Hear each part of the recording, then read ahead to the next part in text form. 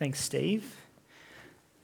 Well, I'm Ben, one of the pastors here, and it's good to have Tiffund here today. We thought it would be really fitting to talk with them about sponsoring children, because our question today from Genesis 1 and 2 is the question, what is it to be human? What is it that gives humans their humanness? I mean, I know I am a human. Like, we know we're human, right? But what does that mean? I was researching different people's answers to that this week, and I saw a bunch of people's answers that just were kind of like nothing answers. You know, to be human is to be kind to each other. I mean, that surely it's something true there, but is that what makes a human a human? You know, you could give an answer based on biology. It's our DNA and our anatomy. Or you could give an answer based on intelligence. It's our ability to rationally think and relate to other people. Or you could give an answer sociologically. You know, humanity organized themselves in a certain way in society. Or you could give an answer philosophically about purpose and meaning. Or you could, give an answer, is it something like to be human is to have an IRD number and a social media account on Facebook? If you don't have that, are you even human? Lots of the philosophical and ethical questions that we ask about the way that we live today come from how we define what it is to be human. Issues like racism, like the value of human life, like the way that we relate to our planet and use up the resources and how we engage with the rest of creation. Issues like inequality and how to meet those with government policy all come out of what you think it is to be human. They all have their core, this kind of deep question. And I think our culture is pretty confused about that at the moment. I didn't hear any great answers as I was listening to TEDx talks and seeing what people were writing. I think each of those areas, biology, sociology, intelligence, philosophy, they all have something to say, but none of them give you an actual definitive answer. We see the confusion in so many different areas in our culture today. So, for example, I think we see the confusion in what it is to be human and what it is to be a person. Are all persons humans, or can you be human and not have personhood? And there's questions there that we're very confused, particularly when it comes to disability and start of life. The other one that I see real confusion in is the area of body and soul. What it is to be a human, is it that I'm just what's inside me, my mind and my heart and the soul, or the internal, and my body's just carrying that? And so I need to relate to the world as if who I really am is just inside? Or is there actually a connection between body and soul and the way that we relate to our world as embodied souls, beings, full beings? Or are we just like the animals? Are we just like animals but a little bit smarter? Or is there something inherently different about humans versus all of the rest of the animals? And there's confusion on a lot of those points. And if we fail to know what it is to be human, we won't be able to answer any of those questions correctly. We'll get the answer wrong. And so today I want to show us what God says humanity is, what it means to be a human. So let's pray that He'd give us great wisdom from His word to answer that question this morning. Father God, we're so thankful that You have spoken to us in Your word. We're so thankful that You know us, You love us, and You give us answers to the big questions of life. Give us wisdom this morning to think well about what it is to be human and to listen to You and what You have to say about that question. Amen. So, Genesis 1 so far, what have we seen? We saw last week, if you weren't here, we kicked off our Genesis series, The Story Begins. Really, Genesis and the themes in Genesis set up the whole rest of the narrative of the Bible. They speak of the way that we're engaged in creation with a God who made us and loves us and has a purpose for us. We saw that He created a good world and that He ordered it, and that He created and ordered all of the good world for us, for humans. We saw His amazing power, His goodness, His creativity, and humanity made on day 6 were kind of all the things that He made that we can know Him. And He's like new parents. You know how when you find out you're having a baby, if new parents have done this, you try and get the room ready. God's doing that with creation for humanity. He's creating a world so that we can know him. And then on day 7, we saw that he rested. And actually humanity isn't the central focus point of God's world, but it's actually humanity in relationship with God. Knowing him, having relationship with him, that's what life is all about. Humans are the pinnacle of God's created world, made to live in his world and to extend his rule and blessing over his world. And so we get this picture in Genesis 1 of the kind of big picture of creation. Did you notice, as it was read out by Steve earlier, that you kind of see some overlap between chapter 1 and chapter 2? If you don't have a Bible open, I encourage you, get a Bible out, open it up. We're going to flick around a bunch of different places in chapter 1 and 2 today. Did you notice that the events in chapter 2 kind of come back to the events in chapter 1? We get the creation of man and woman and the world in particularly the animals and livestock and the plants in 26 through to the end of chapter 1. But then in chapter 2, verse 4, he picks it up again with the records of the heavens and the earth and the creation of some of the garden, of humanity, of different parts of it. And so what we're seeing is a cycle where it picks up on different details in chapter 2 that we get the big picture in chapter 1. And so what we're going to see today is that what it is to be human centers on 3 relationships. Our relationship with God, our relationship with creation, and our relationship with each other. And today we're going to tackle the first 2 of those. We're going to look at relationship with God and relationship with creation, and we'll come back next week to talk about our relationship with each other and what it is to be male and female and image God and how we relate to each other as humans. So the first 2 today. And so this is my first point. What does God say it is to be human? The first thing he says is that it's to be in relationship with him. See, notice firstly that the claim of the Bible is that humanity is made by God. Look in chapter 1, verse 26 with me. God says, "Let us make man in our image according to our likeness." See, even here you get the fact that God uses the language "our," this kind of plural language, and there's relationship even between God that we see in Genesis 1. But what does he say? That humanity, because the word man there is actually the Hebrew word for all humans, not just the male gender. It's actually all humans there. And man is made in our image according to our likeness. See, we didn't always exist or come about by random chance. We were made. Different atheists, people who they have no idea of God and they reject the idea of God, have tried to come up with different reasons why humans make up God. Is it so, Marx would say it so that you can control people politically? Or, Nietzsche would say it's God's a crutch that humanity can kind of lean on to get by. Or different people give different answers. But what we see here in Genesis is that humanity didn't make up God, but God made humanity. And the implications of this are huge. See, if we are created and made by God, then we're made with a purpose. If something's made, it has a maker, and its maker has made it for a function or a purpose.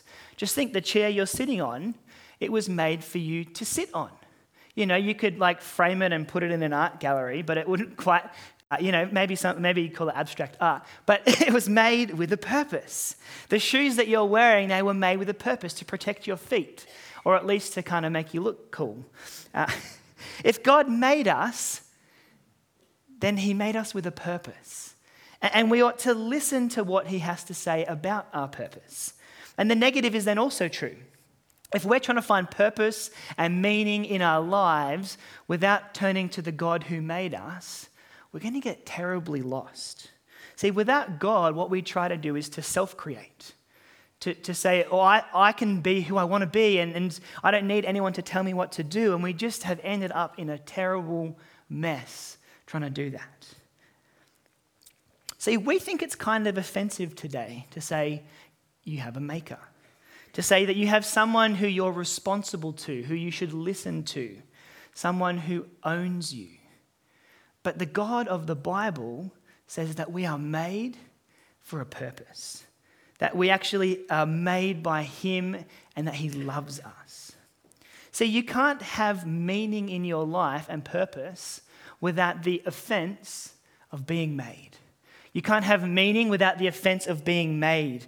That there isn't a good answer to what brings meaning in life outside of listening to the one who made us. Humanity is made and owned by God according to his purpose. That's the first thing we see.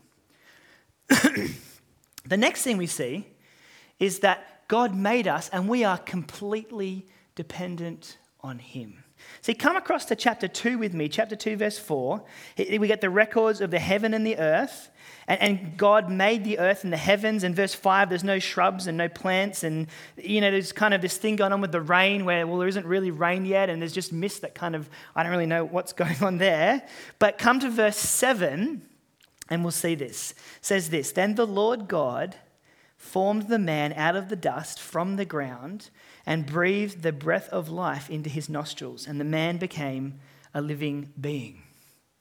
See, God creates the man from the dust. See, Adam, it's a play on words here in the original language. To be Adam means to be from the earth. It's literally what his name means.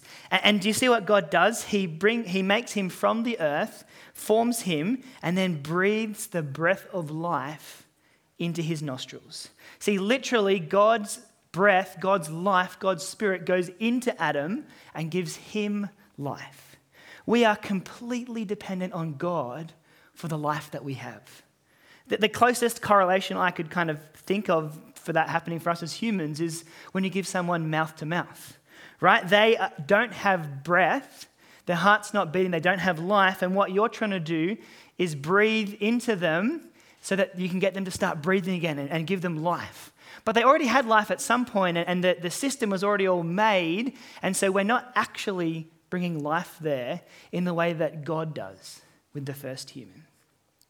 But it gives you a picture, doesn't it, of the up-close and personal nature of the God who made us. God wasn't distant and far off when he made the first human. He was up close and personal. The mouth-to-mouth idea, it's the in your face. It's personal, close relationship with a loving creator, full of love and care and excitement for his humanity and giving them a purpose. And it's important to note that these first humans are talked about in the Bible as real people. That Adam and Eve are talked about as the first humans and that they are real people. And so Romans 5 goes on to say that before Adam and Eve, there was no human life. They are the first humans. And there was no human death. That no humans lived or died before Adam and Eve. Now, we haven't got time to go into how that fits with the account of science and evolution. If you've got questions on that, come and see me up the front. I've spent a lot of time reading books on that the last couple of months, but we haven't got time to go into that in the sermon. But what's important to say is if you trust God and you believe the Bible is God's word to us, then you have to hold that Adam and Eve are the first humans that God breathed life into, that God gave his spirit to. The God who made us for a purpose. He's not distant and cold and impersonal, but he's relational. And we are completely dependent on him. And so what is it to be human? It's to be made, it's to be dependent on God. But primarily what we see in this passage today is that God made us for a purpose. Humanity, we see, is made in the image of God, which you could sum up as relationship and as rule. So, what is it then to be made in the image of God? Come back, look at the text with me, chapter 1, verse 26. We're going to read the whole thing, 26 and 27. God said, "Let us make man in our image according to our likeness. They will rule the fish of the sea, the birds of the sky, the livestock, the whole earth, and the creatures that crawl on the earth." So God created man in his own image. He created him in the image of God. He created them, male and female. We were made for relationship with God. See, that's the first thing that it means to image God. Out of all creation, only humans are made in the image and the likeness of God. And this first word here, likeness and image, they capture up a relational dynamic. It's often used, the word likeness, to describe the father-son relationship in Genesis. It's familial, it's child and parent, it's closeness and it's connectedness. It's the ability to connect with each other.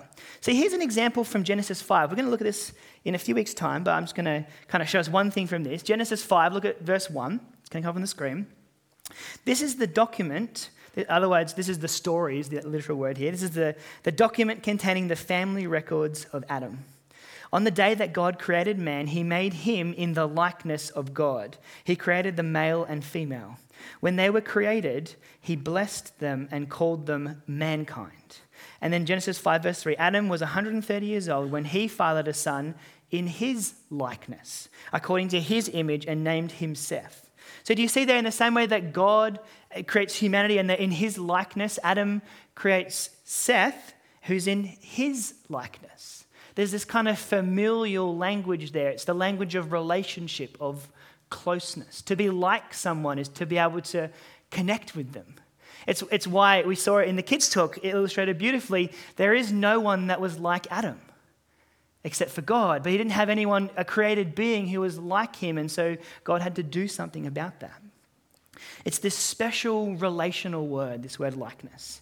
And the fact that humanity is made in God's likeness means that we are made for relationship with God. We have the capacity for that, and we were made for that. See, lots of the answers about what it is to be human come down to something that you do. But here we see primarily and first that to be human is to be something that you are. We are made with the capacity to know and love the God who made us. That's what it is to be human. And only humans have this capacity. No other animal has it. It's only humans. To know him, to love him, to be able to listen to him. Do you ever think how amazing it is that God speaks in human languages?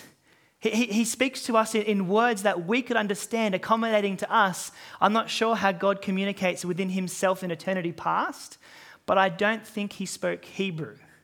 He did that for us as humans because he wants to connect with us. He made us for relationship.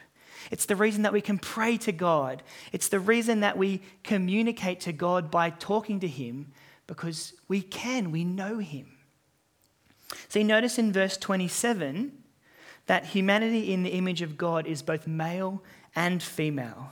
That the relationships that we have as humans within each other are only possible because of God and his relationship that he has with us. Together with our difference as male and female, we kind of image God. And together we're to rule creation as we fill and multiply. And we're going to look at that more next week, the female-male relationship. But as we think about the fact that we are made to know God,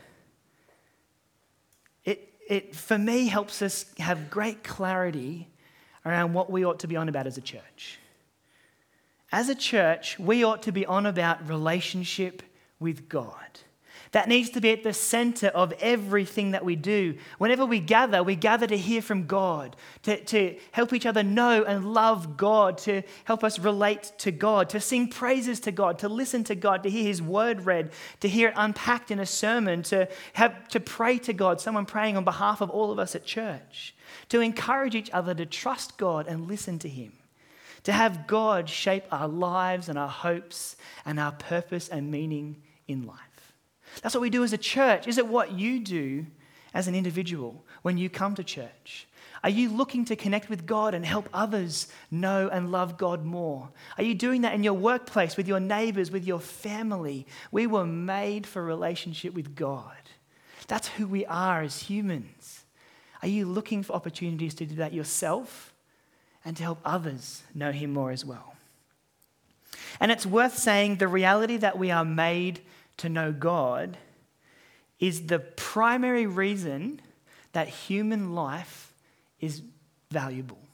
That humans are full of dignity and worth and value because we, out of all of God's creation, can know him. It's not saying that animals don't have value, but there is a difference between the animals and the plants of creation and humanity who can know God. This is why Christians throughout the history of since people got to know Jesus, have given themselves to protecting the vulnerable in society. Those with disability, the elderly, the unborn, the poor. It's why organizations like Tear Fund exist. It's why we want to partner with them, because we think that every human life is valuable. There is nothing more inherently valuable about your life versus the life of a young child in Sri Lanka with nothing. Before God, we both are worthy of dignity and respect and have inherent value built in to who we are. All human life is precious because all humans were made to know God. And our value is not found in our abilities or our skills or our pay packet or our social status or our looks. It's got nothing to do with us and everything to do with the one in whose image we are made, who says we are valuable. That's why we partner with Tear Fund. That's why we care about human life. Do you hold that all human life is valuable because we get to know God? Are you fighting for those around you who are vulnerable? Do you care about the vulnerable in your society, in your family, in your neighborhood? Because God cares deeply about each and every person that he's made. We were made for relationship with God. That's the first thing that we learn about what it is to be made in God's image. See, God makes us for relationship, but he also gives us a purpose. Here's the second point: humanity's relationship with creation. See, notice the purpose there in chapter 1, verse 26. God said, "Let us make man in our image according to our likeness. They will rule the fish of the sea, the birds of the sky, the livestock, the whole earth, and the creatures that crawl on the earth." See, humanity are not just, they are made for relationship with God, but he also gives us a purpose to rule. That's the second thing that it means to image God is relationship and rule, to rule over God's creation. Now, in the ancient Near East, kings would set up statues of themselves to declare themselves as the ruler over an area. Here's one that I love. This is the Sphinx in Giza. This is I think it's like the 1300 BCs. Now look at that. This is the pharaoh's head on a giant lion's body. If you saw that, this thing is huge. If you saw it, you are instantly thinking, wow, the pharaoh that made this, he's powerful. He's the ruler of this area. Look at the power and rule that he has, that he can create something like this. The image speaks about the power and rule of the one who made it. And it reminds everyone that they are in control. I guess the modern day example for us would be coins, right? Every coin that we have, every banknote that we have has an image of who on it? The Queen, representing her rule over all of Commonwealth. Now, obviously, the Queen has sadly passed away recently, and so what's going to happen over the next couple of years is that they will roll out new money with King Charles's face on it. And it's a reminder of his rule and power as the kind of head of the Commonwealth across the world. So the idea of the image represents the rule, right? And so when God calls humanity his image, he's not just saying that we're made for relationship with him. He's saying that we are to function as God's statue for all the rest of creation. To function as God's evidence for his power and his rule over all things. The reality that we saw in chapter 1 earlier. This is why God is so against having other statues made in his image. Because humans are supposed to do that. As people look at us, as creation sees us, they're supposed to see God, his wisdom and power and rule over all things. Humanity have that task to show God's rule. But unlike a passive statue that only captures, one element of God and can't really do anything, humanity don't just represent God's rule. We were made for extending God's rule, to bring God's rule and wisdom for how creation should work throughout all of his world. See, it means that we are to relate to creation in the way that God does. We're kind of his viceroy, his 2IC, living in the world and ruling it to show God's wisdom and power over all things. But we don't do it as despots or dictators. We do it under God. We show the same kind of care and kindness that God shows to us and to his creation because we rule under him. See, what does God do? He rules with the best interests and he cares for and has as his primary concern the good of those who he rules. And so as humans, as we rule over all of creation, all of the animals, all of the created things, we ought to do it with our primary concern for their good. But verse 28, notice that it says this: God blessed them and God said to them, be fruitful, multiply the earth and subdue it. Rule the fish of the sea, the birds of the sky, and every creature that crawls on the earth. God also said, look, I've given you every seed-bearing plant on the surface of the entire earth and every tree whose fruit contains seed. These will be food for you and for all the wildlife of the earth. So God calls us to rule over the earth in a way that takes care of it, but he does give it to humanity for food, for the resources that we need. There's an idea of subduing creation, so bringing creation under the will of humanity. That's the idea of subdue there. And that's a will that obviously comes from what God's will is for creation. But we function to extend God's rule and blessing throughout his world. That's what it means to be human. And we'll come to the fruitful and multiplying bit when we talk about men and women next week. So come back for that. But can I just say, do you rule like God rules? Do you see yourself as trying to extend God's wisdom and power and greatness in the world as your primary purpose of being as a human? Do you live to try and help others see that God is good and in control? Do you help others live and experience the goodness of God and his control and listen to him and love them and point them to what God has to say about who they are and how they should live? And even with the finite resources of this world, it's not wrong to use them. God made them for humans. But are you conscious of your impact on the world and how being a human affects others around you, both you individually and us as a whole, as humanity? We ought to think about those questions because we're to rule like how God rules. God made us for relationship with him and to rule his creation.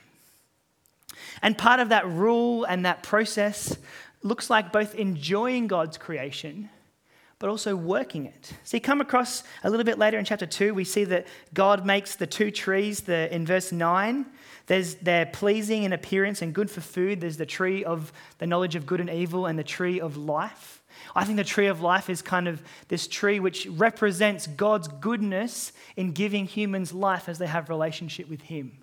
And we'll come to those two trees and why they matter more in a couple of weeks. But God makes the trees, he makes the rivers and the lands. And see in verse 15, he says, the Lord God took the man and placed him in the Garden of Eden to work it and to watch over it. See, God created work before the fall. Now, you might think that work is an evil. It depends on what your job is. And there is something about the way that work has been damaged and our relationship to creation has been damaged by the fall and by sin and by the brokenness of our world. We'll hear that in a couple of weeks. But it's worth saying that work is not just an inconvenience, that you were actually made for work. We were made to enjoy God's creation and to work it, to watch over it, to care about God's world. We were made for work as humans. And it's not good for us not to do anything. It's good for us to work and to have purpose. And obviously work here is more than just a formal kind of occupation that you do to get a paycheck. Work can be a whole range of different things. But it's not good for us to do nothing. I used to work as an occupational therapist, and I would work with people with disability who were unable to work, and we would support them in assisted workplaces and help them kind of grow skills to hold a job. And you would not believe how much thankfulness I got, how much people wanted to work and found that when they couldn't work, that really was hard for them, and they had to process that, and particularly after illness or disability. It's amazing how grateful people were.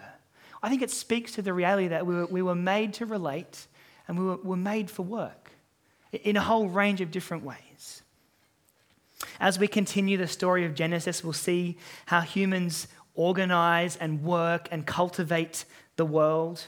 They build societies and buildings and they mine resources and they use the materials of the world to do amazing things, to create musical instruments, to build high things. And they're creative because they're made in the image of a God who is creative.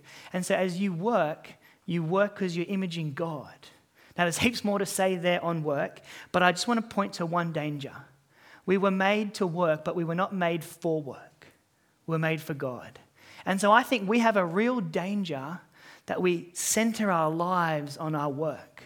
And we become all about our work. And we need to see that the work that we have is just part of the bigger picture of what it is to rule God's creation. As you think about your own job, do you center your identity on being a worker or on being a ruler of God's creation? And on living to extend God's blessing and wisdom and rule in your workplace as you do things, as you're productive in society? Do it for God, not because you find yourself as a worker as your primary identity. The garden is good, it's pleasing, and it's the prototype for how all creation should go. And so we should enjoy it. Even in the brokenness of the world, take those moments to enjoy God's creation. I know that can be hard sometimes in the city and in the rain, but enjoy God's creation. There's still heaps of it to enjoy. Get out, enjoy the sunshine, enjoy the goodness of the things that God has made. And recognize that it's broken. And the brokenness ought point to the reality that we were made for something more. That there's more to this creation than just the brokenness. We're going to get there in a couple of weeks, thinking about how sin frustrates work and God's good creation. See, humanity was made for relationship with God and to bring God's rule and blessing to the world. But here's the deal. You and I, we know this to be true, that we have failed miserably at that task. Haven't we? Spoiler alert, if you haven't read the book of Genesis before, we're going to get there with the fall. But we don't even need to look at that. We just need to look around us and see that for many of us, we live our lives ignoring and rejecting God. We were made for relationship with him, and yet most of the time, we would rather he just didn't exist. We don't want the offense of being made, of someone else telling us how we ought to live. And even for those of us who do know and love God, we still wrestle sometimes, don't we, with this, do we actually want to listen to him and trust that what he says is actually good for us, even when it doesn't feel like it? See, we can treat God sometimes like a teenager, where even just talking to their parents feels like doing the absolute most, and I don't even want to do that. And we can do that with God, can't we? But we were made to know him and to love him and to listen to him and to extend his rule and blessing in the world. And as for the extending God's rule and blessing, we failed miserably there too. Humans are so good at creating and using God's resources, not for his rule and blessing, but for our own self-destruction. Alcohol, weapons, food, the way we relate to each other, we were meant to build each other up and point us to God and his goodness, but what do we do so often?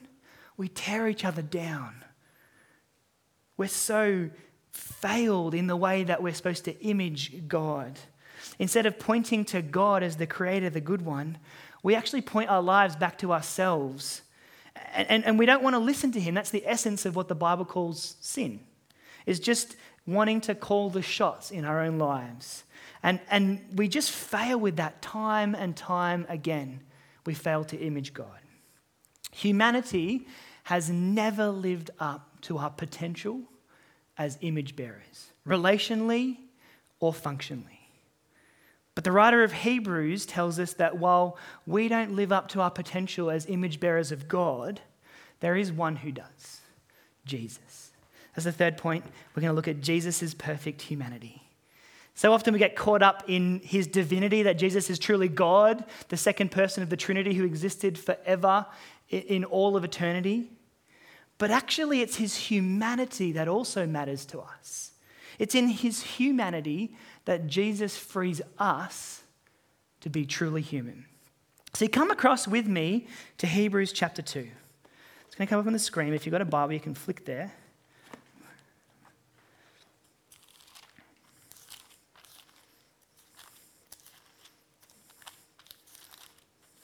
Hebrews chapter 2. The author here is quoting from Psalm 8, which is one of the key psalms that teaches us about what it is to be human. It's what we've titled this sermon on. And pick it up with me in verse 6. He's kind of giving this extended run of why Jesus is better. Jesus is better than everything else in all of creation. And pick it up with me in verse 6. Here he is. He says, quoting from the Psalms, "What is man that you are mindful of him, the Son of Man that you care for him?